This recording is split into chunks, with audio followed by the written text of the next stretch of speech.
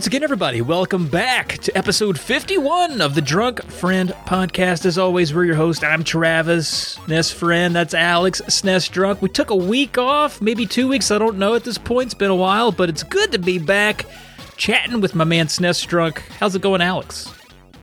Going just fine. I should warn you, though, that my voice is failing. It probably sounds pretty bad based on your laughter the nanosecond I started talking.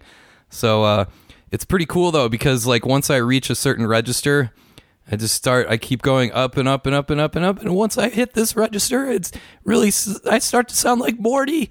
Oh God. Oh, geez.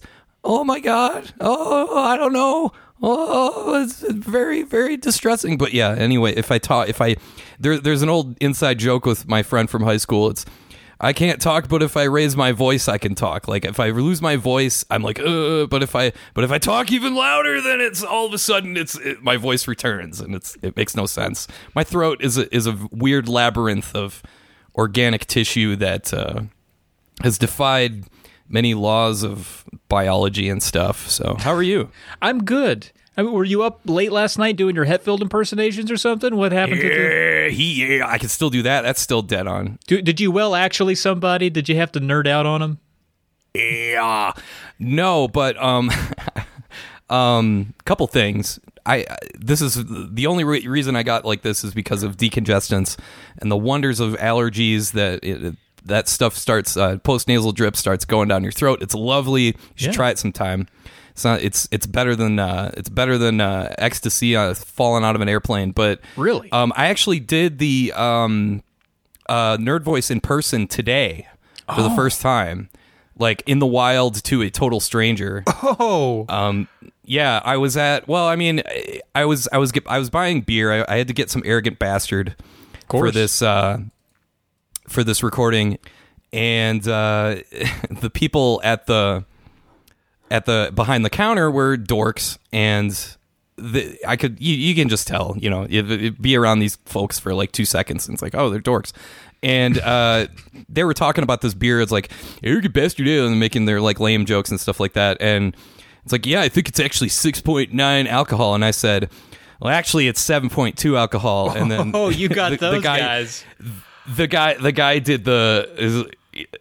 did the fake pushing up glasses thing, and we were joking around, and I busted out the full, well, actually, and he got a laugh out of that. So. Hell yeah. Man, glad to see it thrive. It was pretty funny. Wild. Nice. And you got his ass on that 0.3%.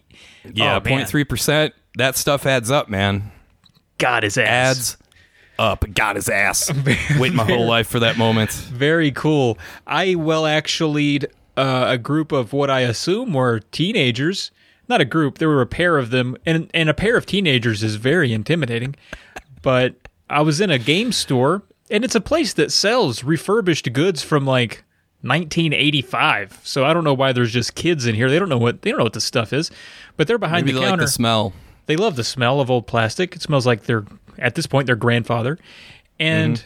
Behind the counter, they have a tablet on the wall that's got some music playing, and they can swipe on it and stuff like that. And a song comes on. It's a familiar song to most. And I'm not asking for anyone's opinion on this song. It was Nine Inch Nails' "Hurt" was playing. Not the best bopper for inside of a store, of course. I'm a Nine Inch Nails fan. I don't mind it. It was probably on some playlist the store had made. Without these kids around, like the owners made that playlist and these kids happened to be working that day, and I'm okay with that song. It's fine. Again, not the best in-store bopper, but that's not the problem. The problem was one of the kids was like, oh my God, what is this? And the other one was like, I don't know, it's awful. It sounds like a terrible country cover. And they knocked each other over trying to go to change it. And I was like, well, actually, because it's not a cover. Yeah. And I was so like, But then I realized I'm just old. That's the problem. Oh, that's hilarious. There's so many things about that are funny. Number one, I somehow imagine you just like driving around bored, looking for teenagers to, well, actually, just looking for people to correct. Teenagers in particular. Yeah, that's a great easiest. Visual. And number two, the idea of going into a store and you're met with that song is pretty damn funny. It reminds me of when the one and only time I went to a strip club, and It was for my brother's bachelor party. This would have been like 2002, 2003. So I would have been like 20. My brother, this place was sad. This was like our first stop of the night. And we realized we needed to get out of there when one of the women started dancing to Loser by Beck. And we were just like, all right, this is way too depressingly ironic. We need to get out of here now. Oh, man, that's my anthem. I get down to that. Hell yeah. Loud and proud. Of evil in a bozo nightmare. Spinning around the pole. Nothing gets my loins stirring than Beck. I tell you. And then what. you look around and there's guys in tracksuits and shit like that have been there since like 4 p.m. and it's like, oh my god, this place is a fucking nightmare. Ugh. Separate question. Why would you ever wear a tracksuit to a strip club? Oh, does it hose off Trav. easier? It's a that's probably, I didn't think of that. I think it's to hide the I don't think it's hiding much. That's my concern. The pants tent. No, I mean these guys, they look like I've had a lot to say about Eastern Europe lately. Nothing personal Eastern Europe, but Adidas tracksuits are popular in Eastern Europe, are they not? Sure. Especially Adidas ones. But yeah, no, it's to get the pants tent going, to be more discreet about it. I would guess. My track pants are very well, if they're super baggy, demonstrative of my mood. They reflect me, I will say.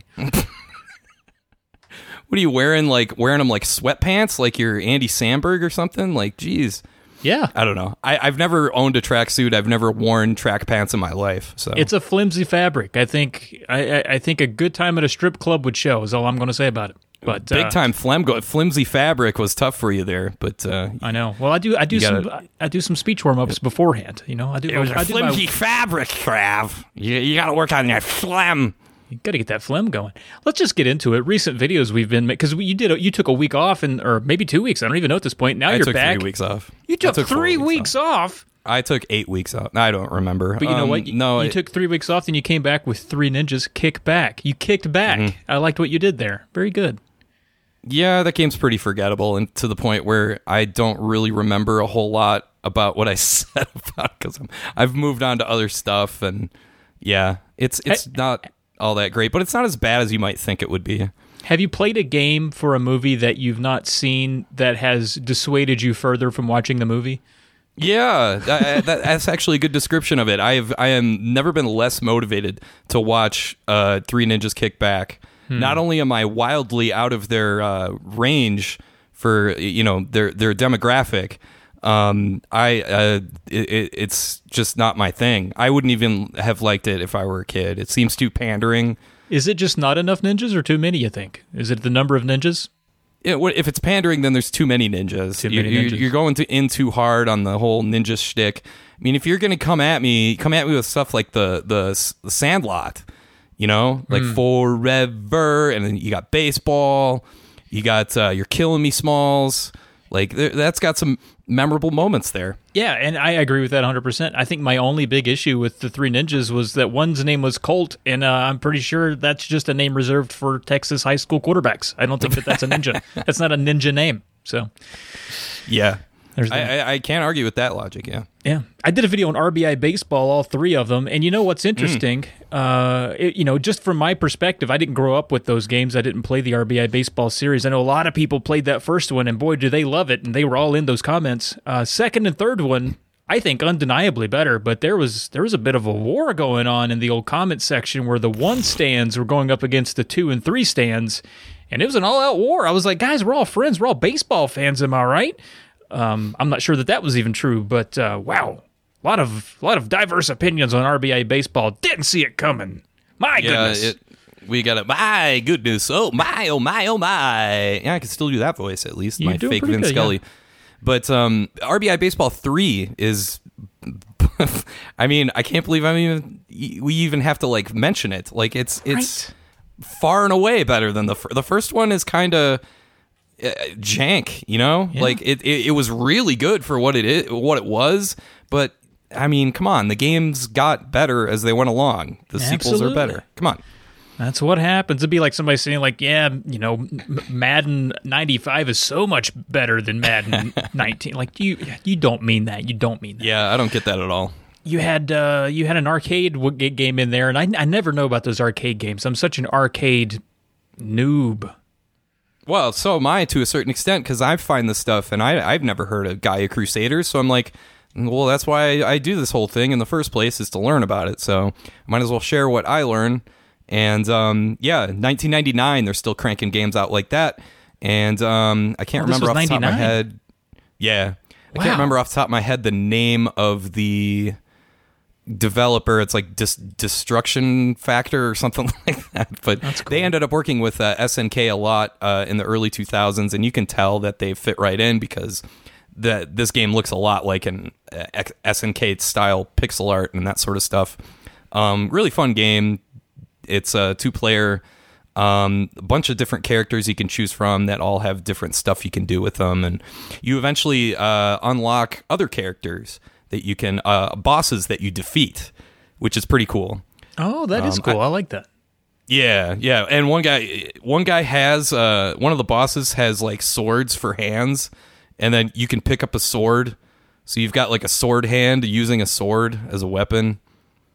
Yo, dog, I heard you like swords. Yeah, I got you. Yeah. That's stupid. I love it. Yeah, it's really dumb. A lot of the character designs in there were really cool. So I don't know, pretty neat. Yeah, it's really good looking game. And then you did a listicle. You did a list video. Finally, yeah. I did it to make you happy. 5 games with amusing Famicom titles. Yeah, it's that was a good one. It's anything that highlights the differences between what we got and what they got is pretty funny. Although I am surprised you didn't mention the whole Yo Noid thing. Well, actually, Yo Noid was the thing that I saw that and I was like, wow, that's a funny difference. I wonder if I could do a series of those. And then once I dug into the Wikipedia of it all, I forgot the one that inspired me to do it. So I left Yo Noid off after that was the one that made me think about it, and I couldn't remember what game it was. But anyway, yeah, I think I could spin some more similar type videos out of this, because I mean that was 5 out of 800, and they're all pretty amusing. I mean, I made Castle Excellent amusing, and that's not that amusing, So I think it is. I got to stretch it a little bit. But it was pretty well received. I always hesitate to do those kinds of things, come outside the box a little bit, and I really shouldn't be, because it always goes pretty well. I did get a great compliment, though, maybe the best compliment I've ever received on the channel from that video. It actually came in today from one Gordon Freeman. I'm not sure if that's his real name, but he said, and he was nice, he was kind, he apologized, for complimenting me from the start. He said, "I'm sorry, but this is like listening to somebody's dad trying to pull off Mitch Hedberg jokes." I was like, wow, thanks, man. That's incredible, because I am somebody's dad, and I love Mitch Hedberg. I mean, you fucking nailed it. I was like, nothing to be sorry for, man. That's great. So, big compliments. People are loving it. And I'd like to do more stuff like that. I did some little jib-jab animations because I was bored and stuff like that. That was a nice touch. I think so. You had help from a friend there. That was cool. The bear, yeah, hash brown bear. That really took me off guard. I was not expecting that, and it was well done. So good job, hash brown. Thank you. Yes. Good stuff. And yeah, and then you also did, I won't say a listicle because you've already used that word, but you did a very interesting. You did a thing that I don't know that I would have ever been able to describe as a video, and you did it really well. Just like games you were aware of just because you saw them somewhere. You saw that box art, and you were like, what the fuck's that? But you never actually thought to look. You just kept seeing it. It's a great concept. Because that's what it was like to wander around a rental store and try and convince yourself, like, okay, I get one game for however long. It's not a guarantee that I'll be back next weekend, so I have to make this count. And rolling the dice on one of those games you saw like tons of commercials for was never fun, because you never knew what you were gonna get. So nobody ever rented. Who the hell rented Zoop? Nobody. Like no. It's so ugly. Like the cover and the logo. It hurts to look at. And that's the thing. When you showed it in the video, I was like, I don't think I've ever even seen a screenshot of it. I think in all the marketing, they never showed the game. I've never seen this before. Yeah. And they made sure to make the game as ugly as the logo, because the game is pretty painful to look at too. Yeah. Yeah, it's weird when they do that with they just go all out with that stuff, and they're just, the game is just whatever. We can do whatever we want with the message behind the game, and it's just Eastern European Looney Tunes, though. This is the video that took you down in large swaths of a continent. Well, Latvia, Lithuania. Yep. There's another one that starts with an L over there. I can't remember the name of. Belarus. I'm not popular there. Slovenia. I know I'm not popular there. I'm just going off the top of my head here. You're doing a good job. Finland's cool. I think Finland's technically Scandinavia, though, so that probably doesn't count. That's really all I can think of. Eastern Europe. I mean, you can shoehorn Romania in there, I think. Probably. You start getting into like the Bosnia Herzegovina or whatever you say that. Herzegovina. Then you're getting into like stuff I don't understand. You know, I can't even pronounce the country name. It gets tough. Yeah. Not only are these places mad at me for referring to Brutal Paws. Was it Brutal Paws of Fury or Bubsy? What the hell was it? Brutal Paws of Fury. Yeah. Yeah. Referring to that as a Eastern European take on Looney Tunes. Now I don't even remember all of the countries that are mad at me. So yeah, take that. But yeah, it was funny. But you're saying that some people in the comments were like, "Hey, what do you got against Eastern European cartoons, man?" I don't even know how to pronounce this. It's Maciej, like Macieij, and he asks, "Do you know any Eastern Europe cartoon? What are you have to your Eastern Europe? Do you have any problems?" It's kind of intimidating to read something like that because you know the guy's legit. Well, so anyway, I thought it was a funny joke. It appears that at least one Eastern European person thought it was less funny, but we just assume now that most of the continent is upset, and that's fine. You'll make it up to them later.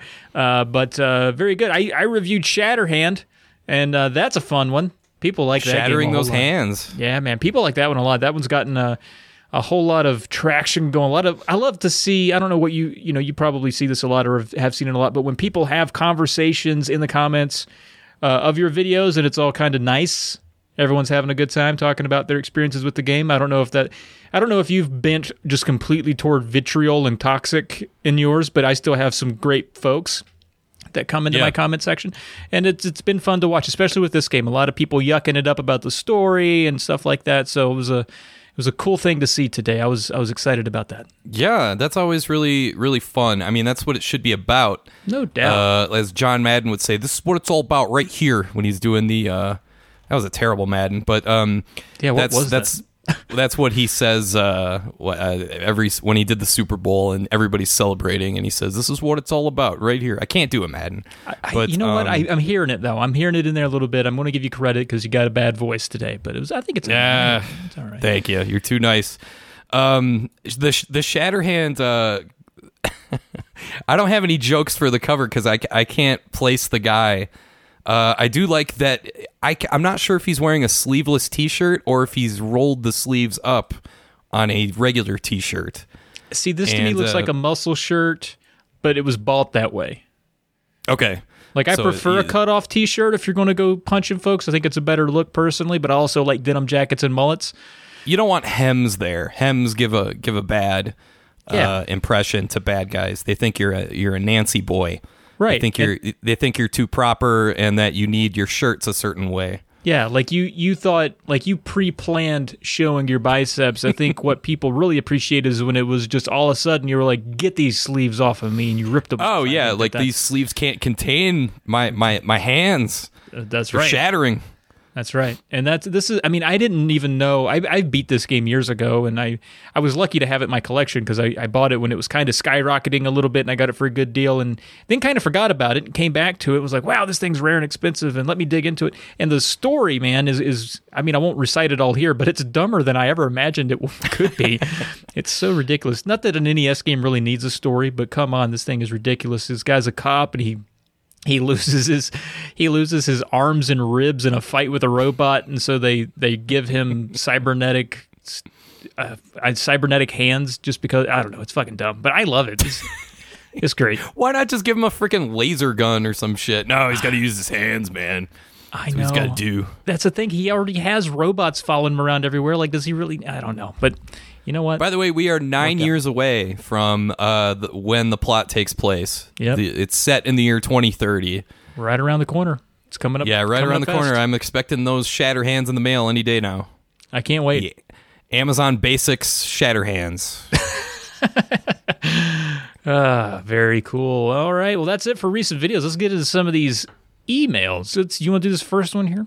Yeah, we got Riggs, not John Riggs, but John Allen Riggs. We got Dear Drunk Friends, congratulations on 50 episodes. Thanks. Woo! Since I got into your podcast about a year ago, I finally started to like Stardew Valley. It has a few annoying moments. Sometimes walking around rocks or trees seems difficult. I agree with that. Sometimes with the top-down perspective, it's tough to like walk around stuff. I get what he means. And sometimes there's a challenging request as being asked to fish for a largemouth bass. Regardless, my favorite character is Pam. We all love That's Pam. funny because... Yeah, we all love Pam, cannot be tamed, but Pam in Stardew Valley is this... I mean, it's heavily implied that she's an alcoholic and she's a bus driver. She's also one of the character's moms. Wow. And so she's a bit of a tragic character. And she's always mad, at least when you first start, and then you win her over by buying her a shitload of beer. I love her. It's really... Yeah, she's great. She's like the first person you make friends with in the game because she's so easy to buy stuff for. You just buy her beer. That's it. And then Riggs goes on to say, one question, are you familiar with the movie Horus, Prince of the Sun? I saw it a few years ago. Even though it's flawed, I like this movie mostly because it gives a lot of context to my favorite 1980s through 2000s animated series. Have a good rest of your day. I've never heard of it. Neither have I, but it says it's the first major film by Miyazaki, so I probably should have. Oh, yeah, I definitely should have. When was it made? 1968. Shit. 68. Holy cow. Yeah, no, I do. Yeah, I need to get on this. I thought like what is it called? Castle in the Sky or something like that? Oh, I see. This is like the first movie he worked on or something like that. Maybe, yeah, I don't know. It says by, which is weird because he's not credited as leading any of the like production or direction, but literally what it says on Wikipedia is the directional feature film debut of Isao Takahata. It is also the first major film by Hayao Miyazaki. Yeah, okay, by what does that so mean? what does by mean? He's not in the on the right side either, where it's got directed, produced, written, music, cinematography. Like maybe he just worked on it. I don't know. Maybe he just saw it. Yeah. Let's see. But I love Miyazaki, that's for sure. Okay, this says that Miyazaki was scene design and key animation in this. Okay, so it must be like the first one that he worked on. Yeah. Okay, he just wasn't like leading a division of it, but he worked on it. Well, that's still kind of cool. Yeah. See, I was thinking his first one was as a Castle in the Sky, I think, or Nausicaa, Valley of the Wind, one of those. I can't remember the names of those, but if you haven't seen like My Neighbor Totoro or stuff like that, like the late 80s Miyazaki stuff, it's so good. It's so good. It's on HBO Max. Especially with little kids. Like kids, I would have loved My Neighbor Totoro when I was a kid. Then as we get into like the late 90s with Princess Mononoke, excuse me, Spirited Away and that sort of stuff, it really gets pretty dark. In a good way. That early stuff from the late 80s is super fun if you haven't seen it. Thanks for the email, John. As always, we appreciate that. Coming up, we got a big long one from Corey S. All right, let's settle in. Do you want me to read this one? Only I do it in this higher register, so I say, hi, first time writer. Let's really torture people. Gosh, let's really punish people for listening to us. Settle down over there, Marge. Corey, let me handle yes, it. hi. Marge, you sound like season 39 Marge. You need to calm down. I got this. It's okay. All right. Corey S. says, hi, first-time writer here. The reason I discovered your podcast is because of the SNES Drunk YouTube channel. It is easily one of my favorite channels since the videos are addictive and fun to watch. I agree with that, Corey. They're so relatable for someone of my generation. Plus, it echoes many things I never realized I've been waiting so long for someone to say. The quickest way to explain this is that it is oddly comforting to hear someone praise Ken Griffey Jr.'s Major League Baseball on a bunch of videos and will then bash Bill Lambert's Combat Basketball every chance he gets. And that's how I would sum Alex to anyone. Damn right. Damn right. For the 700 or 800 videos, and it's like, well, he loves Ken Griffey, hates Bill Lambert. That's all I know about the guy. He says, for the longest time, I used the channel as entertainment, though within the past year, these reviews have inspired me to build my own Super Nintendo collection. I finally came around to buying up a good-sized set of SNES games I've always wanted to own and play longer than a rental to add to what I've had before.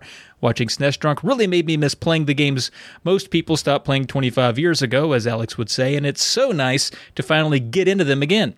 In case you're wondering, I have listened to all your episodes of the podcast, and I was wondering, I don't know if you were, Alex, I was like, is this guy listened? Or, and he says, they're all interesting in their own ways. I mean, once I listened to your wrestling episode, I knew I was in the right place. It's awesome that you share my desire for a Superstars, WrestleFest, WrestleMania arcade game cabinet because I want one so badly.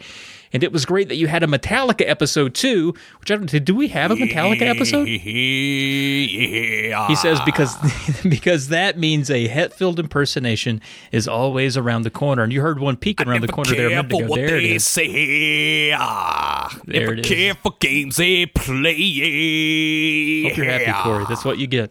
Also, all of your guests have been fascinating, and I've enjoyed expanding my knowledge in the video game world by checking out their various projects, and that's great to hear. We hope everyone that we bring on, you check them out. That's the whole idea.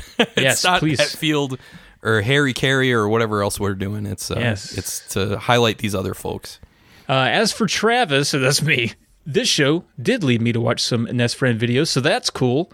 Outside of someone like the Angry Video Game Nerd, I have hardly gone out of my way to watch NES reviews because they haven't interested me in the way the SNES games do. After seeing some video of games I forgot existed, all I can say is that I am intrigued by the concept, and as of this writing, I have already binge-watched a bunch of these and still have a long way to go. Yeah, keep going, please.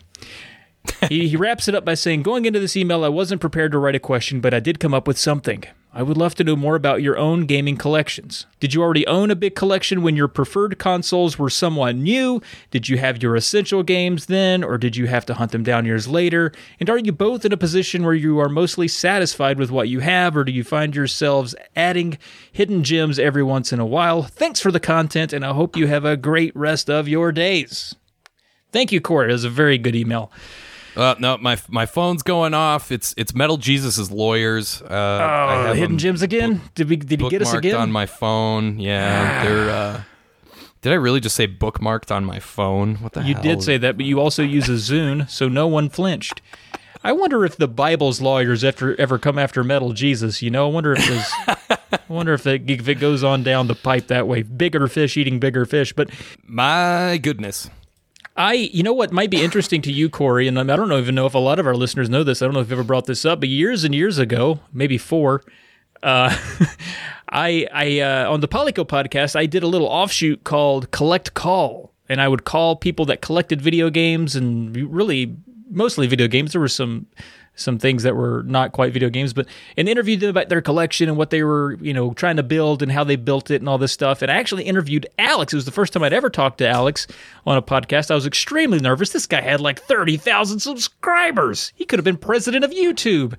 And it turned out to be a pretty cool dude. And but anyway, I interviewed Alex because I assumed that he had a massive collection just based on the number of videos and his interest. For some reason in my head, I was like, there's no way he doesn't just own hundreds of these games. But it turned out, and I was a little bit surprised, Alex, not that big of a collector. Is that right? I screwed that up immediately. All killer, no filler is the motto. I just want stuff I play. I don't want to own Cal Ripken baseball. I don't want to own Bill Lambier's combat basketball. I don't want to own games I'm never going to play, like, ever. I'd rather own shit like Skyblazer or, I'm turning around here, Madden 95. No, it's... You're doing great. It's... I think I remember saying on that podcast that I really like having, like, personal mementos as part of my collection. Like, for instance, like, my copy of Super Mario RPG... used to belong to my friend Gretchen, and her save is still on that cartridge, as long as the battery holds out. My copy of Secret of Mana used to belong to my brother. His save is still on there, which is really cool. I love going back to that. My copy of Extra Innings used to belong to Pearl, and her and her brother played that game a lot when they were kids, and they would change the names. That's one of the rare baseball games where you can actually change the names of the players. Right. And only in that one, you only get like 5 characters or like 6 characters or something like that. And so every other character's name was like shit or something like that. And when he came over one time, I pulled it up for him and to show him that again, and he like lost his mind. He's like, That's I cannot awesome. believe that stuff is still there. It was really funny. That's as far as my collection will go. It needs to have some sort of connection to, you know, to my life somehow. I don't really like just going to. Now, granted, I did get a really good deal on. I lucked into a copy of Harvest Moon on Super Nintendo, like I want to say 2 years ago, and that was awesome. I managed to run into somebody that was moving out of state, and they were like, I got like a group of like 8 Super Nintendo games. So when I wanted to be truthful with this person, so I was like, you know, one of the, you know, because it was legit like one of those like once in a bazillion years finds. It was like Harvest Moon with like NBA Jam NBA All-Star Challenge and like, you know, a bunch of EA games and like Mario World, and Harvest Moon was one of the games, and I'm like, you know, dude, you could sell this on eBay for like hundreds and hundreds of dollars. And he was like, dude, I just want to get rid of this stuff. Like, I don't have time to go to the post office and send something or anything like that. Like, I leave next week, blah blah blah. And I'm like, okay, so let's work out a price then. We ended up settling on $70. Oh, so pretty good. I own Harvest Moon now. Yeah, very cool. I shouldn't say now. That was a couple of years ago. But if an opportunity like that comes up, then I'll take it. But otherwise, I'm not going out to look for stuff because there's just not a whole lot there. And I don't want to get mad about how people just price things whatever they want at this point. Yeah, you want Super Mario World? Well, $25. It's like, why? Yeah. I mean, prices right now are there's ridiculous, but yeah. There's no basis for that price at all. Like, are people willing to pay $25 for unfortunately, yeah. That sold 8 million copies and is available on the Super Nintendo Classic, not to mention like 18 other platforms. Like, it's just stupid. It's ridiculous. So. I do have the sickness. I love collecting video games. It's a game in and of itself. It's less about sometimes the games. I just love the hunt. I can go to a flea market and spot an off-color gray plastic square from 200 yards, man. And that's the hobby part of it. I also like to surround myself in my game room, and I feel like you know how like James Rolfe has his old like, you know, his movie rental room. He's kind of got I've always I just fantasize about having that, but with like Nintendo games. Take me back to that original rental store I grew up begging my dad to you know, let me rent games from. So I'm building that. I'm building my empire. Nice. It's ridiculous though. I have tons of shitty games. I have shitty games. I probably have 2 or 3 copies of Bill Laimbeer's Combat Basketball, but that's just part of the game. That's just how it goes. Yeah. I can't do that. If I own something, I need to make sure it's useful. Granted, I do own about, I want to say 150 cartridges, and that's substantial. Probably like 45 boxes and probably like 50 something manuals. Give me something that's decent, and by decent, it doesn't need to be like a AAA game. It doesn't need to be as good as Harvest Moon. It can be. I'm not going to say Three Ninjas Kick Back, but it can be like Metal Morph or something like that. Because that game is, I never saw that game talked about in Nintendo Power. Never saw it available for rent or for sale. But it's not bad, and it's got a great soundtrack. So there you go. I would take I would get that, but yeah. But you mentioned the Angry Video Game Nerd and his store that he built, which really is cool. I wish he would open it as like a tourist attraction or something. That would be pretty cool. It would be awesome to see in person. But my favorite AVGN moment out of any episode he's ever done is the episode with Pat, the NES punk, where they're fighting over the Gold World Nintendo Championships cartridge, and they both have dreams about what they want to do with it. And Pat, of course, is at the front of the stage, like at a podium with a trophy for like best collection ever, and he's like, bragging about it and stuff like that. That's funny. But what's even funnier to me is the nerd And I think some of this is James Rolfe. Like he imagines what he would do with the cartridge. He puts it on a shelf, takes a step back, crosses his arms, and like just nods at it. Yeah, exactly. Exactly. It's like, that's perfect. Like, yep, when I got that, you better believe when I got that Harvest Moon cartridge, I put it with the rest of my games. I just looked at it and went, yeah, that looks good. There it is. Pretty much. I've done that several times. That is just spot on. Like, I love that in that episode. So yeah. I mean, I understand the collector bug. I'm not like frowning on people that do it. I'm just. Oh, I'm highly defensive. I'll fight you. Don't come at me. I've heard it from everybody. How dare you? No, it's all good. I'll touch on the last part here. Are you mostly satisfied with what you have? I mean, yeah. If they outlawed collecting, I think I'd be set right now. I'd be like, wow, I have so many games. I'm good, I guess. But I'm probably never going to stop. I think if I ever completed a collection, I would just start collecting for like the FM Towns or something like that. I just really like hunting for things. I think it's just a fun. When my wife likes to go look for, furniture to remake or something, or she takes me to some antique shop or some flea market type thing that I have little interest in, I can always look for something rare in the video game sphere and make that fun. So that's the hobby for me. But all right, yeah, thank you, Corey, for the very thoughtful email and question there. Yeah, right on, Corey. Last, we have an email from Robert. It says, howdy, drunk friends. Are you also fans of Truxton? What is this, CGR? I realize they're only known for the rumors that they would go on tour with Trickster, Cinderella, Winger, and the Bullet Boys. Ooh. God, my back hurts from picking up all these names he's dropping. Luckily, Classic Game Room was able to find a demo album, and it rocks. Oh, and besides Truxton, what's your favorite heavy metal video game? Like Crewball, Revolution X, Ed Hunter, and Psycho Circus. Rocking the universe apart. Robert Auguste de Meyer. And now that I read this, Auguste.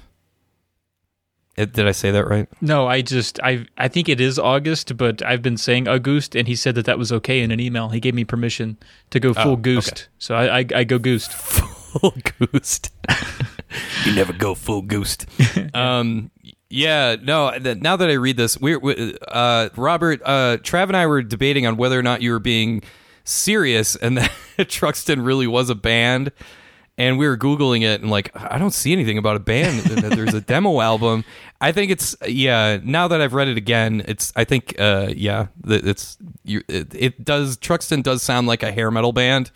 And CGR does stand that game hardcore, and he was able to meme Truxton into being a good game, basically. It's a super mediocre top-down shoot-'em up. It's not that great. That guy likes it a lot. Good for him.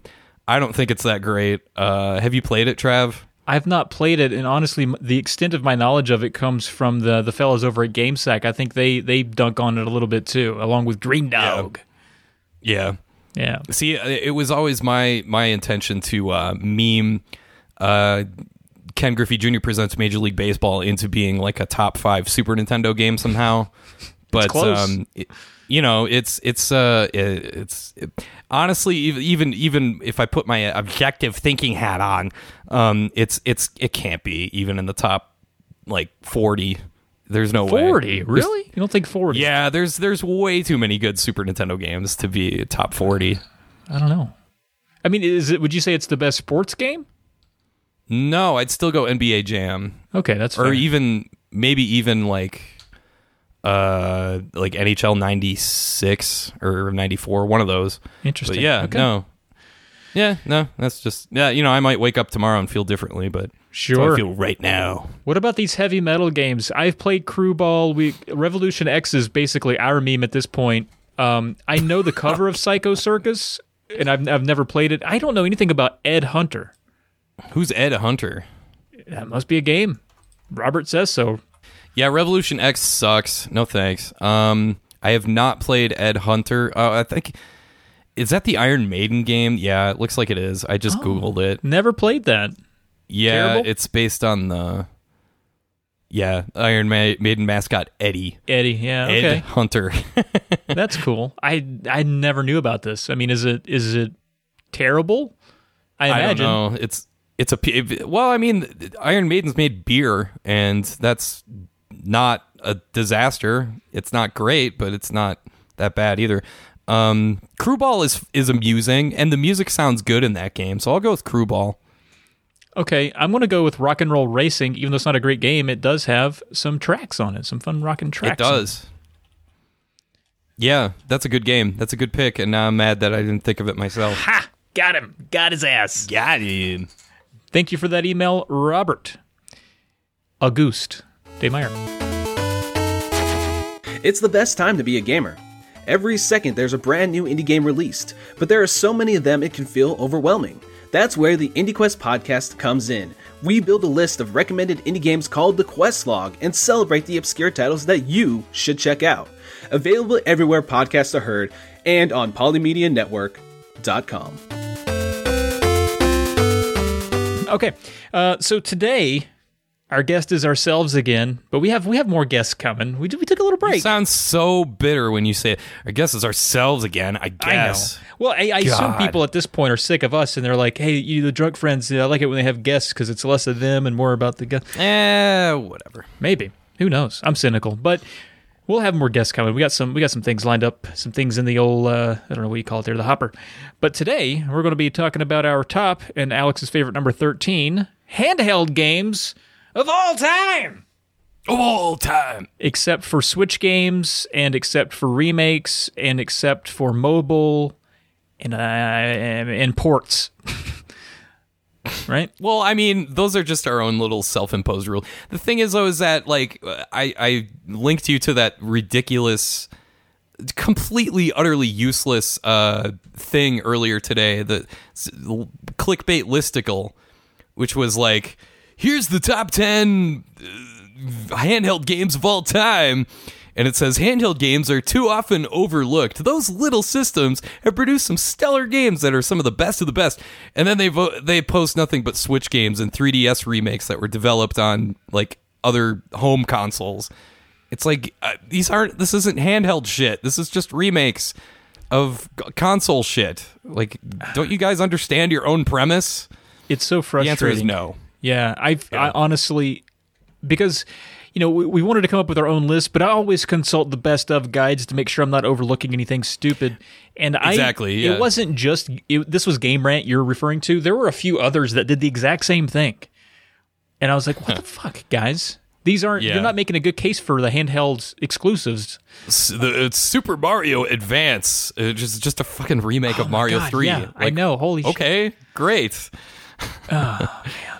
So anyway, we're doing things that are exclusive to the handheld system. So, man, I just to preface a whole lot of this stuff, I realized because I don't have any of the newfangled stuff, and because we're not counting Switch, I don't have a Vita, I don't have a 3DS. So all of my stuff. I mean, we're heavy Game Boy. We're heavy 1989 through 1998 for me. Yeah. So I apologize ahead of time, but I'm assuming most people that listen to this show are cool with that. But I'm just saying. Yeah. Let me give some shout outs. Like, to all the Fire Emblem stuff is cool. I've played demos of some of the Fire Emblem stuff on my 3DS, and it's fun. It's interesting. It's like kind of engaging. You know, I get what it's about. I've played the Super Nintendo or Super Famicom rather Fire Emblem stuff. Plants vs Zombies, another fun one. Shout out. Star Fox 3DS, shout out, because that's such an awesome remake that added a super fun multiplayer mode that I love. Roger Clemens MVP Baseball, shout out to that, because that's the kind of game where you know it's shit, but you're just stuck with it, and you're in the back seat of a car on the way to, like, Iowa or Michigan. Man, I was going to say, why the fuck are you shouting out that shit heap of a game? But okay. All right. It's not great, but I loved it. I still really like it. I still have the box for it for some reason, but yeah, it's still fun. I still play it once in a while. Yeah, shout out Roger Clemens, MVP Baseball. All right, hear that, Robert or Roger? Robert, you just said his name. And I immediately said hell is Robert. Robert Clemens, the baseball player. I'm so stupid. Good old Bobby Clemens. Well, and that's the thing for me. I was looking up things because I was like, I love my PSP, but I haven't played any games on the PSP. I absolutely love. Because a lot of it's like mainline PlayStation franchises, like the spin-offs of that. So there's like there's God of War, and I don't like any of that stuff. So anyway, God of War, like Grand Theft Auto stuff. Which is fine. I have not played that. much PSP Yeah. at all. I want something weird. So anyway, Yeah, we're not counting, and obviously we're as Trav alluded to earlier, we're not counting Switch, because then that means like, okay, then we're counting every PC game because you can play PC games on your laptop, and then it's just stupid, and it defeats the purpose of handheld. So exactly, dedicated handhelds. Dedicated handheld is what we're sticking with. Yeah, that's not mobile. There's a lot of rules. Okay, anyway, so number 13 for me, I'm going to kick it off here. Kirby's Dream Land on the Game Boy. Oh, I wish I would have saved a spot for Kirby's Dream Land. Yeah, it's an awesome game. Lured me in. I made a close friend, a lifelong friend through this game because I wasn't so much worried about him, but he had a Game Boy, and I'd seen so many ads for this game, and I saw that he had Kirby, and I was like, hey, will you be my friend? And then immediately let me borrow that Game Boy for a minute because I want to play that game. We ended up still being friends, but I totally used him for his Game Boy at first. But that's how third graders do. So Kirby's Dream Land. Living that third grade life. Yeah, good times, strong memories. Don't know if it holds up, but damn, when I think of the Game Boy, I cannot not think of Kirby's Dream Land. Yeah, I think it does. I all the Kirby's Dream Land games on the original Game Boy, especially the second one, are super fun. Being super overpowered as the protagonist, in this case Kirby, where you're able to absorb all sorts of different powers and shit. And then, you take it out on all sorts of enemies. The level design does a nice job balancing everything out. Both, Dreamland and the second game are good examples of that. Right on. So my number 13 is, I mentioned to you earlier that I have two series kind of catch-alls because I can't just pick one, and it's kind of a cop-out. And my 13 is just Pokemon. Because I'll allow it. I'm not a big Pokemon guy, but here's the thing. I respect the hell out of what Pokemon sets out to do, because they are a lot of the Game Boy games, the Game Boy Advance games, the DS games, and I'm not sure about the 3DS games, but they are structured to be handheld games, to be pick up and play and put down, and play for 10 minutes, put down, play for another 10 minutes, put down. Like, they never lost sight of that through however many years, however many handheld generations.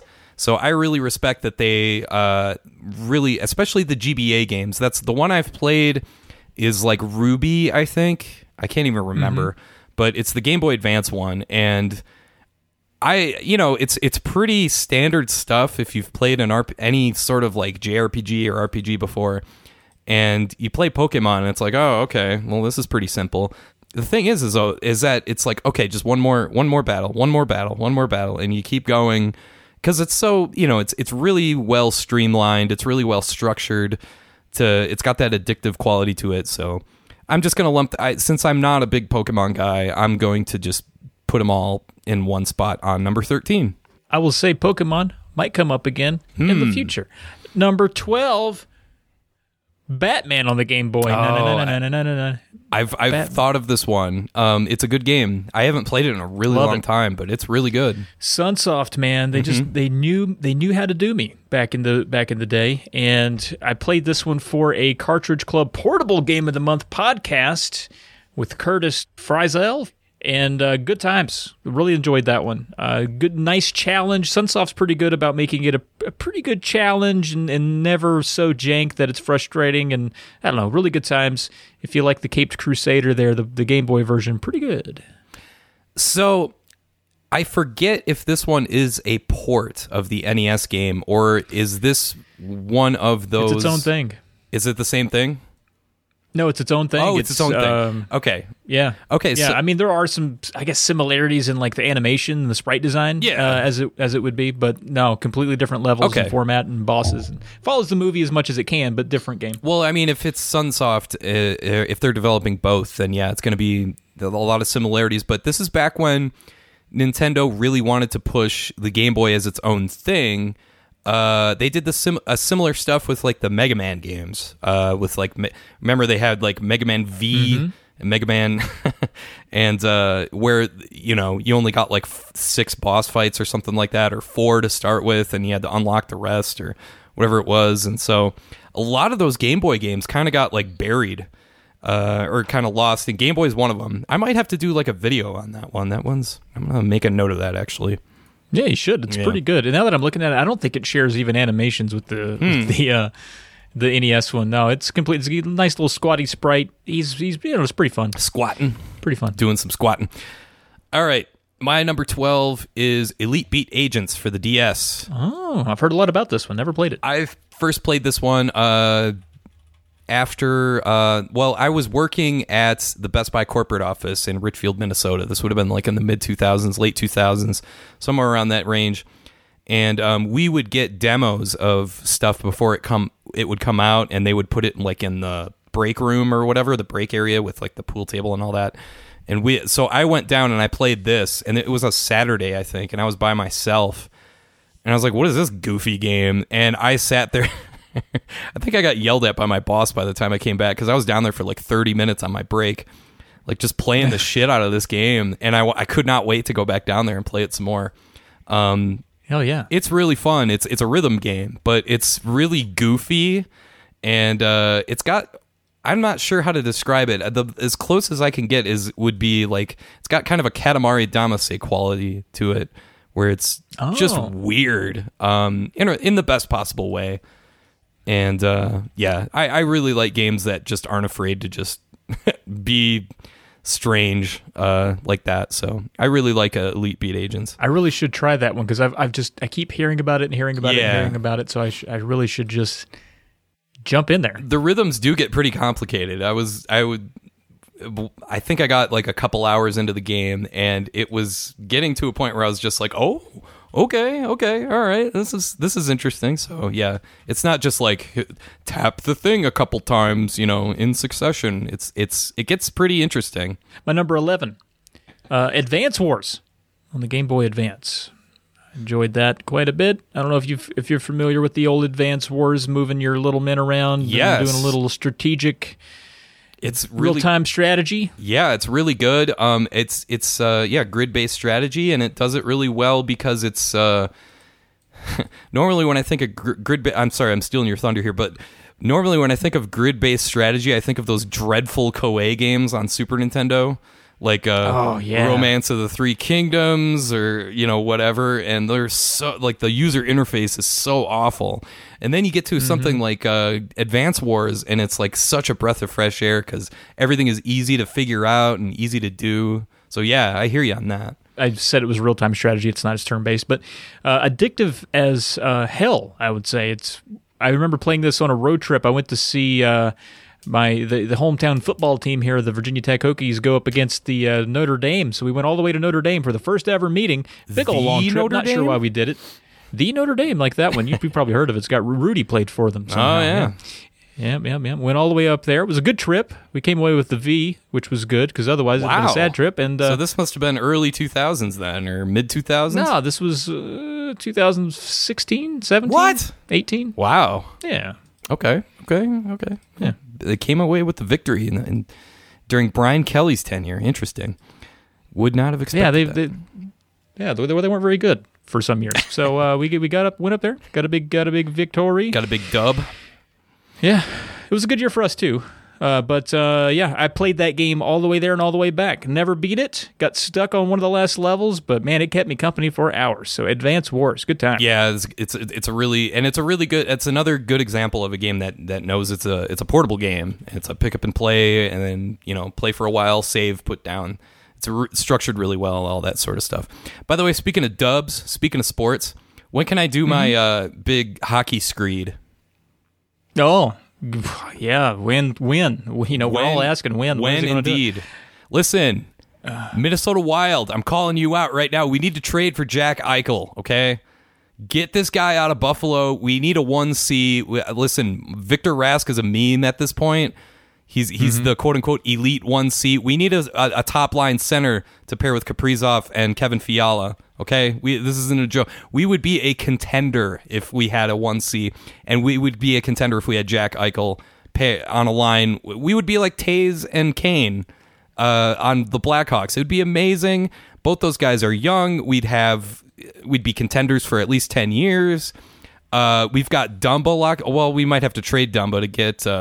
Eichel, but we've got Brodin ready to roll. We've got and then we've got Matt Boldy. We've got what's that other Matt dude's Boldy. name? Rossi in the minors, ready to come up. And When does are they ever going to promote Slappy Big Pukovic? Is he going to? I think he's under team Montreal, I believe. he's under team control until 2022. Once that comes up, I think his agent will be in touch with the general manager. So yeah, we're gonna see. But Minnesota Wild need to get Jack Eichel. I'm not scared off by Eichel's attitude issues. He's just in a shitty situation in Buffalo. Anybody would have a shitty attitude playing for that team. Look at what happened with Taylor Hall. He went to Boston and he scored 8 goals in like 2 weeks. So yeah, Look what happened to Styx Coldfoot. You remember him? see, this is why I wanted to do this. I wanted to hear Styx Coldfoot. Anyway, what number That are guy we was on? Number fucking 11. legend.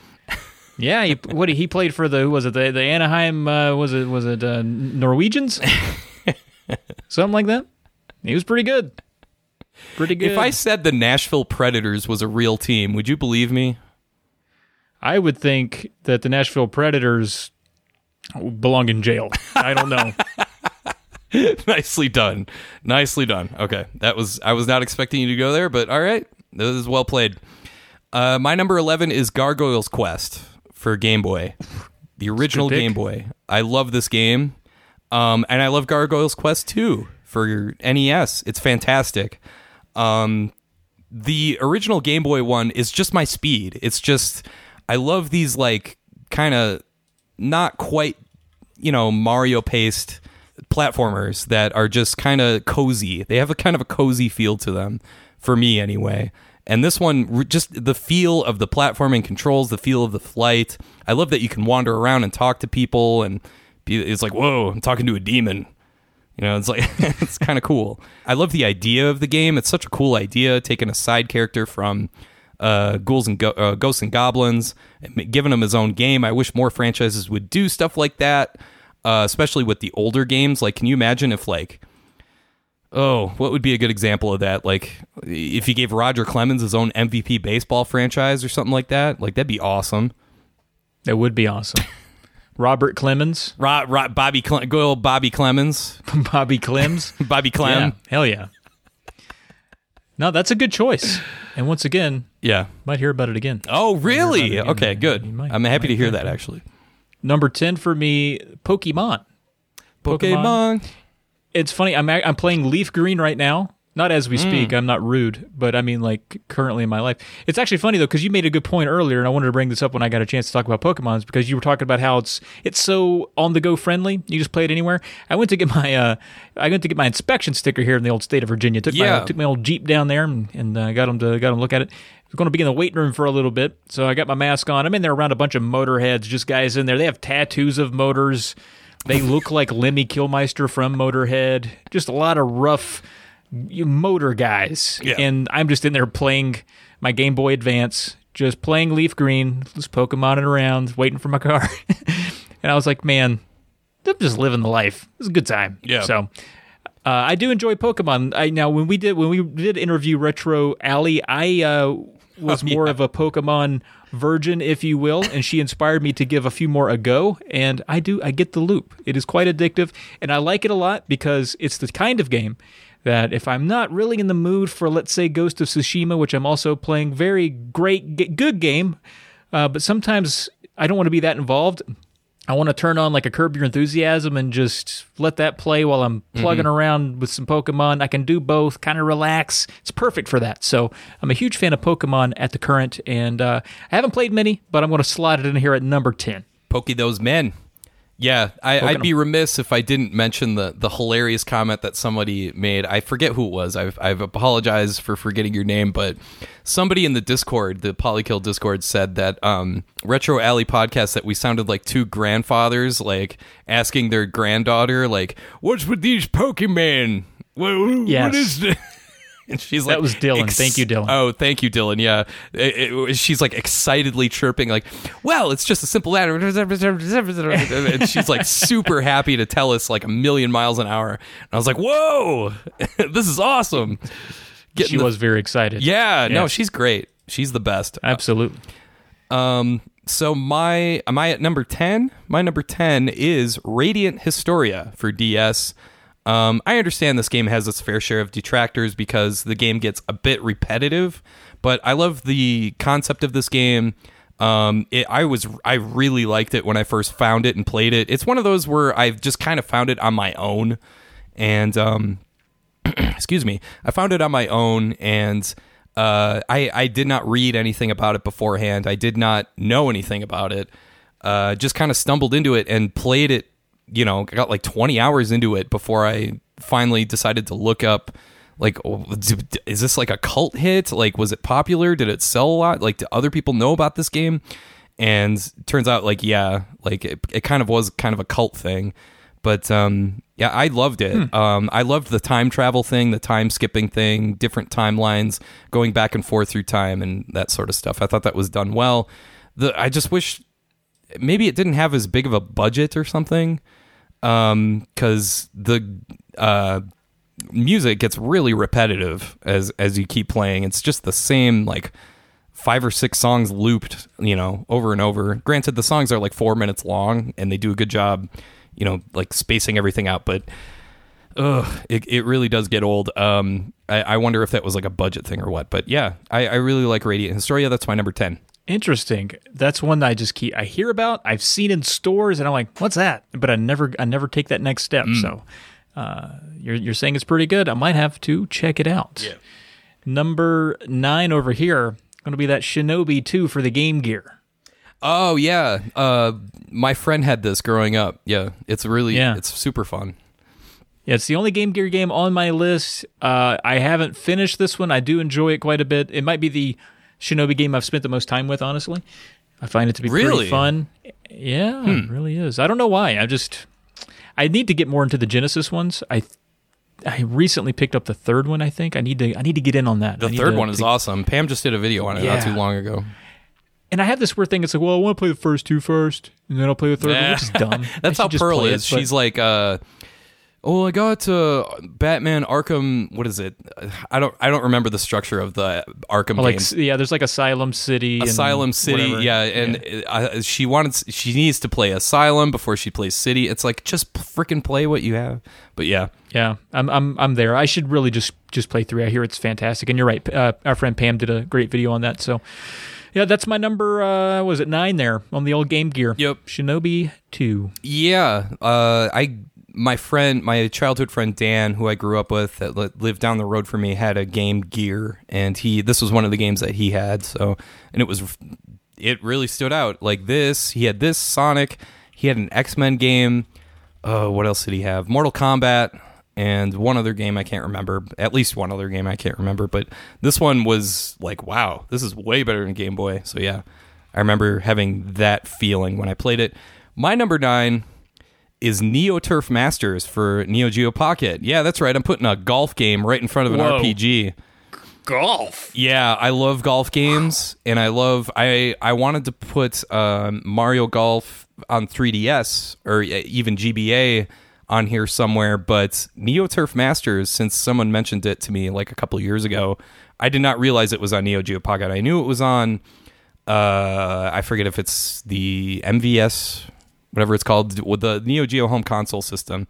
I knew that was a thing. I did not know that Neo Turf Masters was a thing on NGP, and it's awesome. It's super fun. It's got that arcade. It's just got that like SNK feel to it. It's hard to describe. Like games just have, like Nintendo has that Nintendo. It just drips with Nintendo somehow. I don't know how it does that, but it just does. SNK is kind of in the same category where it's SNK. It's uniquely SNK, I guess. I don't know. They do have some fun sports games. I like their Baseball Stars series. Yeah. I could see it being good. Exactly, good comparison. I would compare it with Baseball Stars, but with golf. Yeah, it's super fun. I got a weird one coming up. I think it's going to be pretty interesting. My number 8 is 999, 9 hours, 9 persons, 9 doors on the DS. I've heard of this one, but I have not played it. Oh, it's a good time. It's a sort of an investigative puzzle. It kind of plays out. It gives me vibes of Saw, which doesn't maybe sell it good. Like there's all of these sort of, you're trapped in here with all these people, and it plays out like a visual novel adventure game. There's multiple endings, which I know you're a huge fan of. You have to talk to all these characters and get a feel for what's going on. Meanwhile, you're solving puzzles to get out of this. I think you're in a boat or a submarine. You're in some type of sinking vessel. So stakes are high. You got to get out or die. And it's really interesting. A lot of figuring out who's lying to you and all this other stuff. It's actually a part of a series called the Nonary Games, or maybe it's called the Zero Escape series. I'm not sure. I'm just now looking at the Wikipedia. But there are a few more iterations of this that spun off into, I think, the 3DS, the Vita, and stuff like that. And I think there's a whole series of them that you can get on PS4. That's how I picked it up. It might be in other places. But anyway, pretty interesting visual novel stuff. I'm normally not a visual novel guy, but this one was just dark and edgy enough to lure me in, and I really enjoyed it. And I kind of want to play it again to see if I get a different ending. It's been a while, and I think it's like escape rooms, and I think it's been a while, and I've forgotten most of how to do them, so I should try it again. Huh. Yeah, no, that's, to paraphrase you, I've heard a lot about it, need to play it, and I'm also not a visual novel guy, like, at all. In fact, Pearl is, so I might convince her to play it and just watch her play it and make my judgments from afar. I think she could get those on, I don't know if you still got a PS4 we do, around, or PS5, I'm sure it's on, like, the store or something. I think it's on, like, PS, whatever, the PS Now, I don't know. Yeah, you could get it. We still have our PS4 hooked up, so if I'm talking like an old man. You could tell, like, I stopped paying attention to new stuff after like 2014. I'm like, whatever the new kids got on the block there, you get your PS4 there now. Get your downloads in there, get your games and stuff. So, yeah. Their hula hoops and their fax machines. All right, my number 8 is Tails Adventure for Game Gear. And this is my pick. This is the only Game Gear game on my list. It's my pick for the best Game Gear game. It's Tails in his own game, as in Sonic's sidekick. And I came away really impressed with this. It got the full like Sonic treatment, like 90s 16-bit Sonic treatment, basically, only for Game Gear. I think, and it came out late in the Game Gear cycle. I want to say like 95 or something like that. You got the feeling that like this was like the pinnacle of Game Gear. Like this is what the library was leading up to, basically. Like kind of like how like Donkey Kong Country 2 was for Super Nintendo. Like that or Super Metroid or any of those games. Like that seemed like kind of like the peak of Super Nintendo, like level design and all that sort of stuff, like puzzles. So, and Tails Adventure is kind of structured the same way, where it's just really fun. There's a lot of freedom.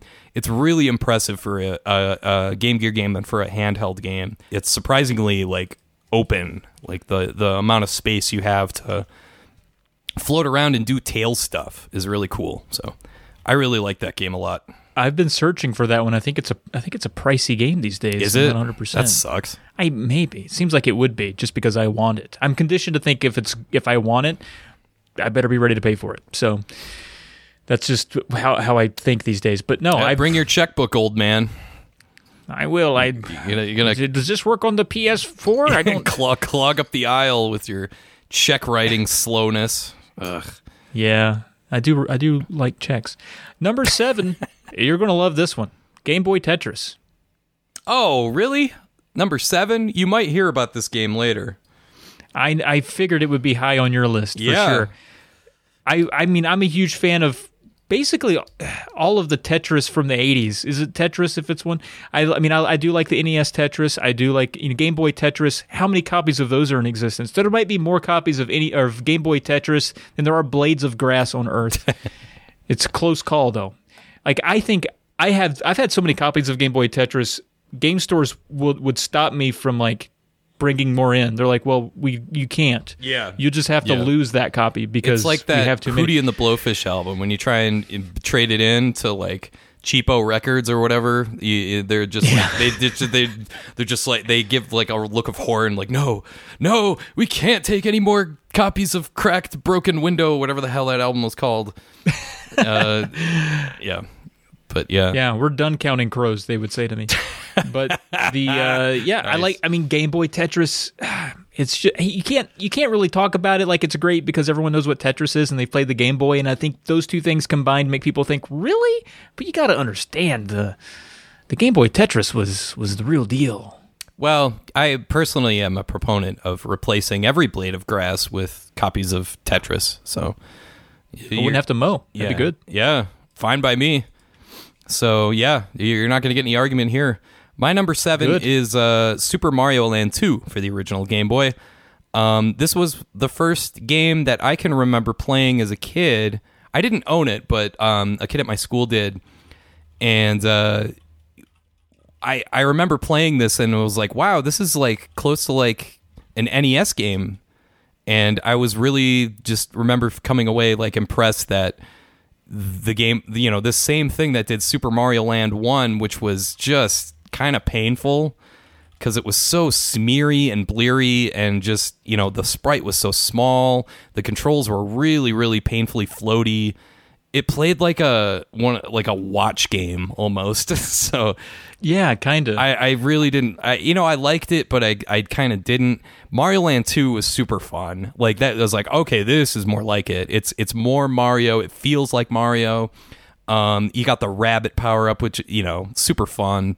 I love the whole like split off world, which eventually leads to Wario in the third game. But yeah, the second game was, I think, the best in my opinion. And I'm going to agree with you. I'm going to agree with you wholeheartedly because it's my number 6. Oh, nice. So it's good transition. Perfect transition there. I'm a huge fan of it. I didn't beat it until recently, which is weird because it's not that difficult of a game. But I played it a lot when I was really young, and I really loved it. But I don't think it was mine. I think that's why. I think I just played other people's, so I didn't get a lot of time with it. I like the first one because it was the very first game I beat, and I was super proud of that fact. And I'd be like, Dad, watch me beat this game. And it'd take me like 10 minutes. And he's like, well, you should beat all the other games I bought you. Like, no, I can only beat this one. The rest of them that are hard. But the second one, I mean, what an improvement. Just the sprite and the animation is so much bigger. You can actually see shit. You're right. It doesn't look like a wristwatch game. But Mario looks like Mario. Yeah. He doesn't just look like a jumping mustache like he does in the first game. Right. Number 6, Metroid Samus Returns, 3DS. Whoa, 3DS. I love this game. Cool. Yeah, it's this does Metroid the way I really like it done. It's just there's not much to say about it other than it's just cleverness. You know, it's clever design, clever power-ups, really smartly laid out. If you manage to make a Metroid style exploration game without it becoming a convoluted mess where stuff, you know, points you in the right direction without actually pointing you in that direction, then you've done well. And that game does all that stuff well. It's not overbearing when it comes to like go this way. It's just like, there's this over here. I wonder what this is. Oh, there's this part of the map I haven't seen yet. I wonder what this. It's hand-holding without being hand-holding, I guess. That's probably not a good analogy, but it's just... I mean, just kind of modernize the recipe, right? It's not... It doesn't leave you hanging as much as the old... Yeah. You know, I think I like this game so much because I got so used to ROM hacks. Like, and the ROM hacks for Super Metroid are really, really good. Much respect to those folks, but when I just remember playing Samus Returns and just being like... Oh, so this is how a professional Metroid game is made. Like, oh, these are how the pros do it. Okay, this is more like it. This is so polished and just like seamless. Like it's so it's my speed. I love that game. It's my number 6. Number 5, Link's Awakening. Oh, Link's Awakening, the old Game Boy. You may hear about this game later. Might hear about it later. I really love the remake on the Switch, though. I was going to say, like, what are your thoughts on the remake? I like that a lot. Did you finish it? I did, and actually, I finished that one, not the Game Boy one. That was one I piddled around in for most of my childhood. Didn't have a Google for most of it, which would have been helpful. I got stuck a lot in the Switch one. I'm not a smart man, but I enjoyed the Switch one a lot because of, who doesn't love a good reimagining of something that, I just loved it. It's the little plasticky... I just wish I could reach in there and touch everything. Yeah, the tilt shifted kind of feel. Oh, so good. Yeah, what is it called? Tilt shift photography or something like that? Yeah, I think so. Something like that. Yeah. It's very strange. It's tilt something. I think you're right. Yeah, and plus Link's Awakening is so different than other Zelda games where it's got this weird, goofy personality to it where it's like, you have to give this crocodile dog food. so he can give you some flowers or something like that. It's like super weird. Right. And Which that's is the stuff I would get stuck on as a kid. I'm like, I don't follow. yeah, it's like it's a dream. You're not supposed to follow. It makes no sense. Exactly. Yeah. But yeah, it's I love that game. But yeah, anyway, we'll get to that again later. Hint, audience. My number Wink, 5 is Super Mario 3D Land for 3DS, and I just beat this game a few months ago, like a year ago now. Pandemic, hello. Yeah, this game is awesome. This is how this game feels like 2D platforming in a 3D environment. It has what I like about it is that it has a fixed camera, and the camera makes sense at all times. I get why it's, the novelty of having a free camera you can use with like, the right joypad or whatever. I can look around and it's open world and I can jump in the waterfall and la la la whatever. When stuff is streamlined to the point where you can the camera is set and it's like, oh, it's going to move this way, it's going to move this way. It's so much better because then you're not up Mario's ass. It's like, whoa, what the hell? I don't know where I am all of a sudden, and I don't know. Do you ever run into those problems with? One person in your Discord was playing Devil May Cry, the original. And just finished it and was like, the camera gave me a lot of problems. And it's like, no shit. The camera in Devil May Cry, I'm so surprised. But yeah, it's, what are your thoughts on that? On just like cameras sucking ass? Yeah, well, I mean like cameras sucking ass, yeah. The whole N64 thing, early 3D puberty, the gaming industry going through 3D puberty, basically. Honestly, it's annoying. It doesn't completely make me just stop playing a game. I'll suffer through some. We talk about this on the Polyco podcast a lot. Me and my buddy Steve, we'll suffer through some jank. I don't know. I have a high jank tolerance. I will just take it. I'll just keep taking it and deal with a bad camera. I am playing a game right now on the Wii, Red Steel. I think it was a release title. Anyway, that it's like a sounds first-person familiar. shooter. I may have played that. Yeah. Yeah, and you can also swing a sword in it. The camera in that is so bad. I've almost thrown up 3 times on my cat, but there's still something about that. There's a charm. There's an early 2000s charm, early mid 2000s charm to it that just, for some reason, I just keep playing it. So, yeah, the bad camera stuff is annoying, and it's certainly a detriment to maybe N64 specifically because you got just one stick. But at least you had a stick. I guess the first PlayStation iterations did not. Anyway, it doesn't bother me too much. Okay. Yeah. See, I guess it's a similar kind of thing with Samus Returns, where it's like, oh, this is how the pros do it. Where Mario 3D Land, it's like, oh, this is what they meant to get at when it comes to like 2D platforming in a 3D world. That sort of thing. Like, oh, this is what they meant. This is what it's been building to, I should say. Right. This is the result of that work. That's true. Yeah. I see it. It's funny how people have certain tolerances for different levels of jank. Like, I can play every shitty sports game forever and ever and ever. I just love sports games. I think they're hilarious and fun, even the really shitty ones. That's why when it comes to making like those Super Nintendo genre games and stuff like that, every baseball game, even if there's like 30 of them, it's super fun to make because I love seeing how like people interpret, video game programmers have to try and interpret baseball physics somehow. And everybody's different, and some people get it right, and the people that don't get it right are like so wildly wrong that it's funny to me. And yeah, everybody's got their own tolerance. When it comes to camera stuff, it's like I can't freaking see what I'm doing. How am I supposed to play it? So I get indignant. That's true. I'm not saying like I'm laughing the whole time and just it's great. I will get mad and hate it for a minute, but I usually I'll stick with it just just maybe to spite the game. Like, you're not going to stop me from playing you because you suck. I decide when I stop playing you. Anyway, you're right. I also get indignant. You're in charge. I'm in charge. My number 4 is it's sort of going to slot the the DS Game Boy Advance Castlevanias in here. I've only played Circle of the Moon. I played it pretty recently. I was addicted to it. I loved it. I want to play all the other ones. They're too damn pricey right now, unfortunately. Really? But I will. Oh God, they're dumb. It's so dumb. They're all $70, $80 and higher.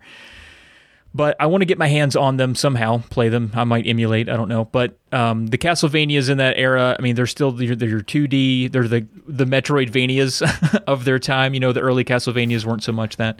So this is more of the, I guess, Symphony of the Night inspired stuff. So yeah, Circle of the Moon is here specifically, but any of those old school, well, not old school, but mid-school Castlevanias are for me.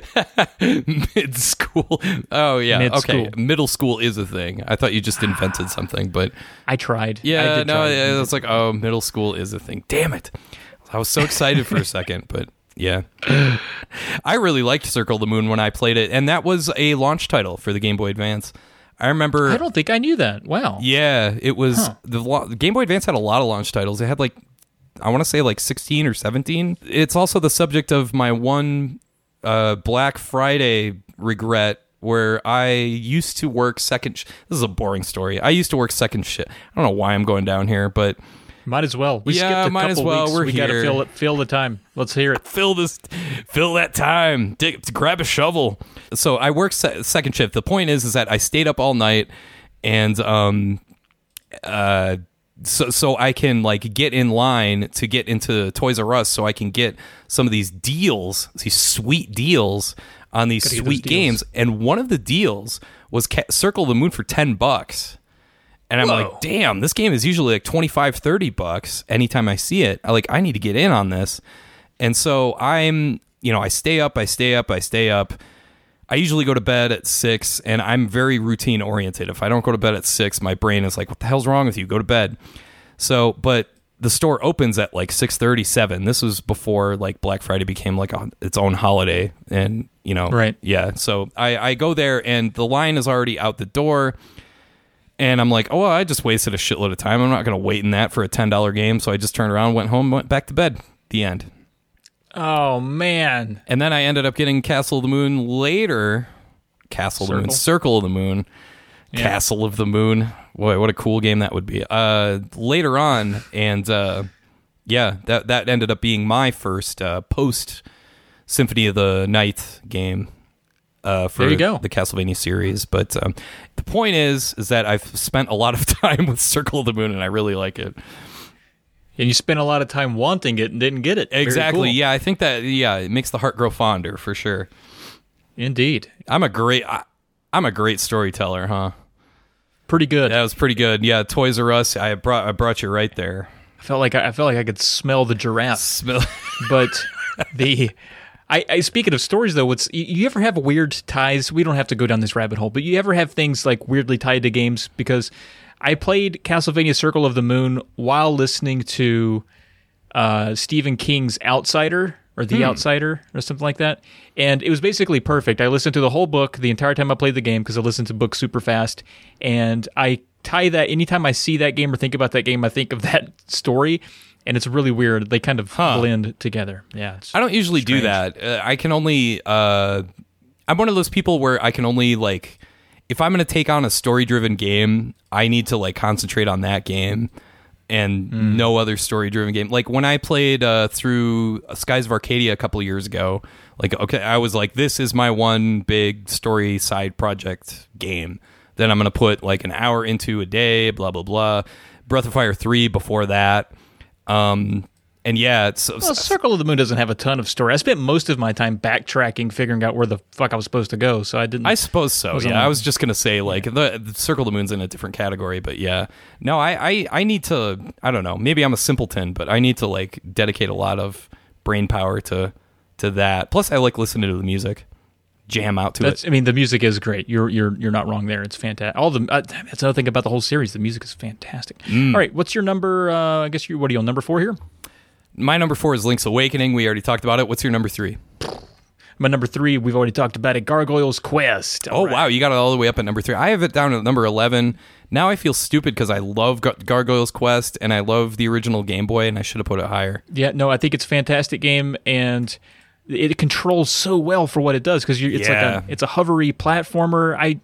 They did such a great job with those. Capcom, hats off to you on those Gargoyles games, man. And they're still somehow underrated. I won't say hidden gem, but I feel like not enough people are excited, pumping their fist about Gargoyle's Quest. It's definitely, top 5 for me. Even Gargoyle's Quest 2 on NES. Like, solid. Where the heck is that game on everybody's top whatever list? Like, that game is awesome. Looks great, plays great. Yeah. Yeah, and it makes Demon's Crest that much more painful for me because it's the Super Nintendo continuation, and it's just not good. So your number 3 is Gargoyle's Quest. My number 3 is Castlevania Aria of Sorrow for Game Boy Advance. I can't say Aria of Sorrow without thinking of Metallica or James Hetfield saying Harvester of Sorrow. Aria of Sorrow. Exactly. Every single time. But that's one of the ones I want to play, but you're saying it's pretty good, it seems like. So. That's one of the songs I can play on guitar, like beginning to end. I know the solo, I know all the riffs and all that stuff. It's a fun song.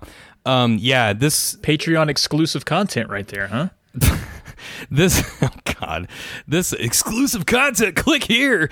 Aria of Sorrow is when I wanted to do a video on why do I keep saying Castle? Circle of the Moon. It was a launch title, and I spent the most time with it, and every freaking comment was, or seemingly every comment was like, you gotta play Aria of Sorrow. But it's like, I've played it, it's good. It's more Circle of the Moon, just way more of it. It's super expansive. The story is bigger. Everything is bigger, faster, stronger. Like it's just more Circle of the Moon. It's to play it.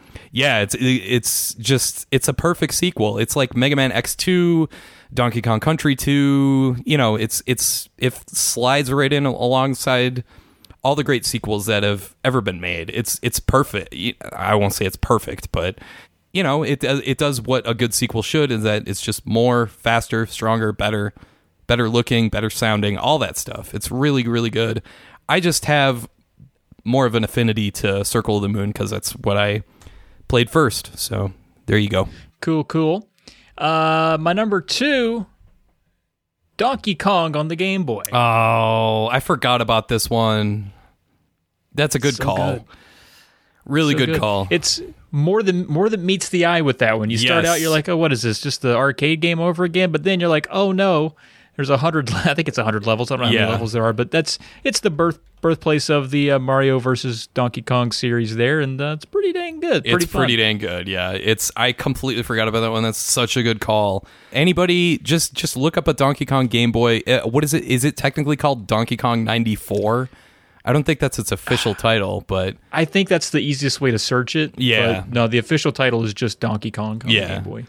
But yeah, again, this is another game where Nintendo needed to make sure that when people get a Game Boy and they get Game Boy games, that they're different from the NES. They're not just like, oh, here's the same game, just on this crappier system.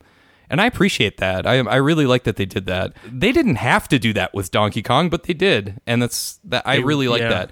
By the way, on the cover of Donkey Kong for Game Boy, that is not Princess Toadstool or Peach that he has picked up. Is that Pauline or somebody? Yeah, Pauline. No, I think that's Debbie or Cindy. I don't know. I thought his first girlfriend was Pauline. I don't know. I Pauline sounded like such a random name to me. I thought you were just naming. That's my grandmother's name. What? But that's true. That's a cool name. I like Pauline. You know what my grandma's name was? Now you're changing your tune. Gert. What's that? Gertrude. Gert. Wow. What's up? It is Pauline. What's up, Gert? It says it right there in the old Wikipedia.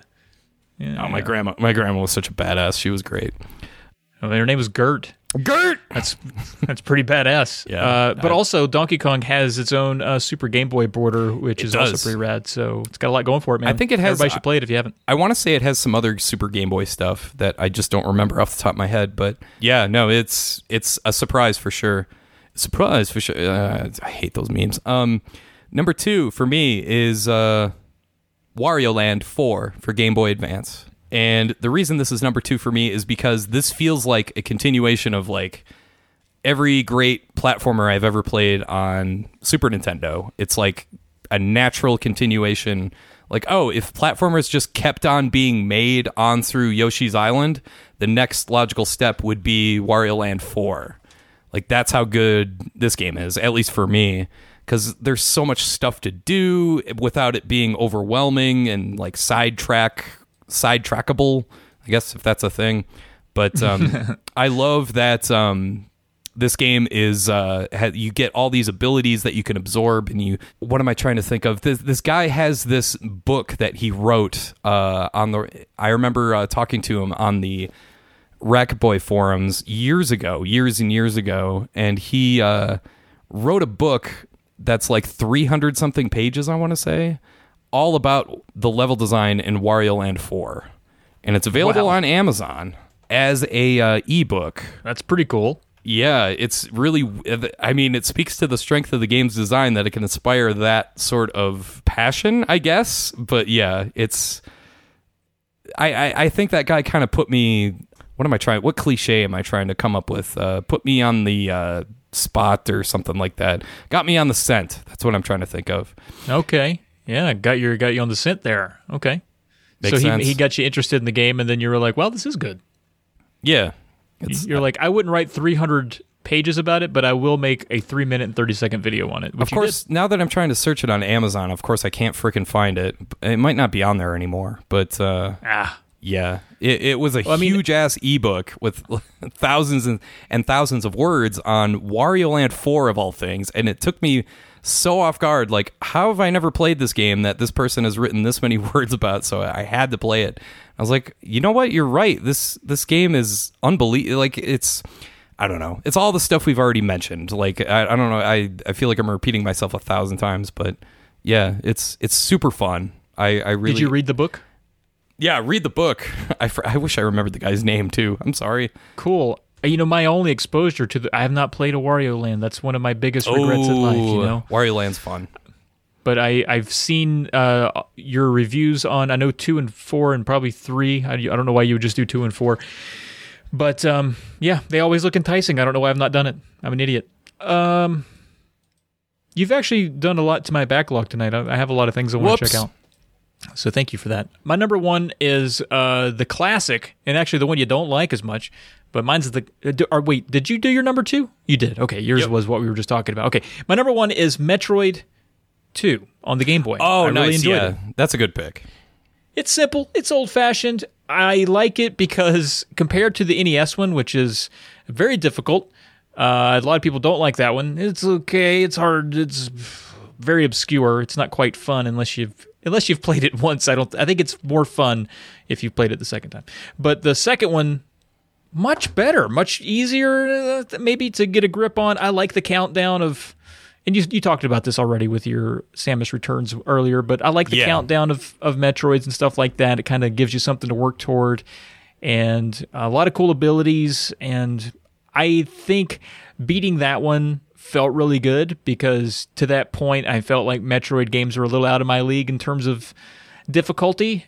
I was able to do it, and I thought that was great. So it's a good confidence booster on the old backlog. So Metroid 2, good times. You just came up with a really good video idea, like confidence boosting games, like games that are beatable that will make you feel like you can do other stuff. Yeah, that make you feel like you know.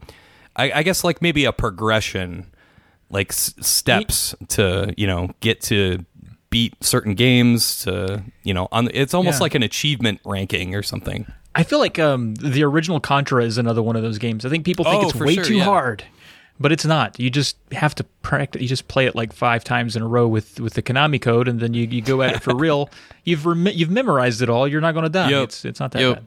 Yeah, and all the pain in the ass stuff in Contra isn't such a pain in the ass anymore because you know all the paths, especially like the vertically climbing stages. It's like, that stage. It's just a simple matter of just going this way and going over here. And if you watch Arcus do it enough times, it's like, oh, I can do that. But yeah, sure, yeah. Well, that was my number 1. I'm excited to hear what yours is. Well, my number 1 is just Tetris. Like any version of handheld Tetris, right? Is just awesome. It's been so long, I forgot about it. Yeah. Okay. Well, my favorite thing is here's a peek into the life of at the SNES Drunk home. We have a half bathroom on the, I guess I'll call it the basement floor of our house, where like the laundry stuff is, and I'm like, okay, I call this bathroom, it's mine, because I want to put up shelves where I can put up like all my Game Boy shit. So when I sit on the toilet, I can just like reach over and there's my Game Boy stuff and just play whatever I want. Right, you need like one of those checkout counter rotating things. Yes, like they hang sunglasses on, but you just have games on them, and you just kind of twirl it there, and you're like, that is 3 or 4 today. That is the vision I have. I also have visions of pressless. What would you call them? Like motion sensor germ killing stuff. Things. Yeah. God, what happened to my words? I don't know. I'm just deteriorating as I'm stumbling to the finish line over here. I can't talk much longer. I'm gonna have to freaking take a break as soon. Is this number one? Okay, this is number one. Good. The episode you show up without a voice, we go almost 2 hours. Good job. This is almost 2 hours. Holy shit. We're pushing it. Yeah. Okay. But yeah, no. I've played and completed Tetris 9.5 on the original Tetris Game Boy. And by the way, this is mode B. You go to level 5, you go to level 9, and then you go to height 5, and you just get spammed with pieces right away, like bing, bang, boom, and you have to... I love doing that right when I wake up. You know, you wake up, you stumble into the bathroom, you play 9.5 on mode B, and it's like, holy shit, okay, I'm awake. It's like, it'll wake you up faster than coffee. It's the best. I love doing that. Huh. Yeah, it's fantastic. Might have to try it then. Yeah, I really like doing it. It's a good way to keep the mind sharp. It's like trying to sharpen a butter knife at this point, but I don't know what else I would put number one other than Tetris. It's everywhere. I mean, it's inherent to the handhelds, right? Like it just feels like that's where its home is. I mean, even though it's popular on pretty much every platform. I'm trying to think of like what life was like before Tetris, and it's weird to think about. I know that's Tetris a weird thing to say, but yeah. I mean, you think about it, like everyone talks about how the Wii was great for getting the olds involved, the salt and peppers in there, getting the old people going. But man, the original Tetris on the Game Boy, you know how many, like as a collector, we talked about this earlier, I'm all the time buying boxes of plastic off old people. Old people play the most Tetris. That's where I get most, whenever I go to the flea market or whatever, there's a Craigslist thing years ago before COVID. Anytime that there was a Game Boy that came with Tetris, sometimes multiple copies, always got it from an old person, man. They loved it, and it was their gateway into gaming, a lot of them. My dad was a huge fan of Game Boy Tetris too, so it's just everywhere. And you're basically becoming the dad from 30 years ago now. Exactly, yeah. No, my childhood friend's dad, who's a great guy, one of my favorite people. Just he has the typical like dad voice and all that sort of stuff, and I don't need any other games. I just play Tetris and golf when I'm taking a shit. That's all I need. That's it. I don't need nothing else. That's it. It's like, well, yeah, makes sense to me. Whatever you got to do, whatever wakes you up, man. Yeah, no, I love doing that. That's like super. It's seriously like coffee straight into the veins. Like, whoa, okay, I better pay attention. I need to get going on this right away, and it works every time. I really like doing that. It's super fun. And I always manage to beat it too. You get the space shuttle and the great music. That's always the carrot that dangles in front of me. Is like if I wake up with that music in my head, I need to hear it, so I need to beat it to hear it. There's a lot of things dangling in this scenario. I have. That's great though. I think I'll tell you. That's great. Your dangling is great. Thank you. If you have a handheld ritual, go ahead and email that in to drunkfriendpodcast@gmail.com. Please do. We'd love to hear it. If you have a Game Boy bathroom. Yeah. Oh, that'd be fantastic. Yeah. Okay, I think that's going to do it. We made up for lost time. We weren't around last week, so we got a big girthy one this week for you. So hopefully you frothy. Maybe you learned about some games here. You can look for yourself. Alex has plenty of reviews of a lot of these that we talked about on his channel. So if you're curious, poke around there and check them out. I'm like 2. I'm all for it. Yeah. You got more. You got a couple in there. Yeah. I've talked about Tails Adventure before. I've talked about Mario Land 2. Link's Awakening and Mario Land 4. That's it. Yeah, you got a handful. I would like to do a honest to goodness review of Tetris, like for Game Boy, like as if I had never heard of it or found it before. Just be like, here's this hidden gem, because everybody makes the hidden gem joke, but it would work best with Tetris because I mean, That game sold like 89 million copies worldwide or something stupid like that. So I probably have one right now in my pants. I think I'm going to do the outro like this because, Okay. I'm all about that comedy. Sure. Yeah. No, I don't know. My voice is even my voice is on shaky ground. My regular voice, I can feel it. I can feel it, Trav. It's leaving I can me. hear it. You sound rough over there. Maybe I can maybe go hear down to 1 pack. Maybe go down to 1 pack. No, Maybe no, man. two's too many. I need my reds. I need my wides. I need my reds. All right, it's gonna turn your Super Nintendo yellow. I know that's not how it works. Hang on now. That's a low blow. All right, everyone. Well, that's been another Drunk Friend podcast. As always, you can reach out to us with questions or comments at drunkfriendpodcast@gmail.com. We love hearing from you. We'll respond or read it here eventually. Please head over to polymedianetwork.com if you want to hear more podcasts from us and our crew. We have Tales of the Lesser Medium, which has a new episode out on Ninja Gaiden, and it's a good time, so check that out. We got Petey's Power Hour for your beverage-related entertainment. Polykill if you like, well, me and video games. Indie Quest for all those under-the-radar titles you missed, and more. If you're not interested in I can't do it the whole time. That's torture for the listener. I'm sorry. You could do your Biden. Folks, if you're not interested, folks. If you're not interested in sending an email, hey, it's no big deal. My dad said just to give us a rating, a review on a podcast app of your choice. It's fine. Listen, that'll help us out big time. Folks, it'll help us. We just need some help, folks. My dad, folks. You can find us all on social media. On Twitter, I'm at Trav Plays Games. Alex, he's over there at SNES Drunk. And folks, as always, the music you heard in the beginning, you can hear it right now, is composed by our friend Coolor. Folks, my dad. The track you can hear is called Electric Star Bounce. My dad. You can find a link to more of his music. Not my dad, but Coolor. Coolor is not my dad. Coolor is Coolor, but my dad. He talks about Coolor's music. It's on the Buzzsprout podcast page. And shout out to my dad. Shout out to Josh Leslie. He's going to do some thirst-quenching logos for us. So, yeah. Oh, man. President Biden, I'm happy you're here. Be sure to catch us all on YouTube, and thanks for listening. I hope you have a great rest of your day.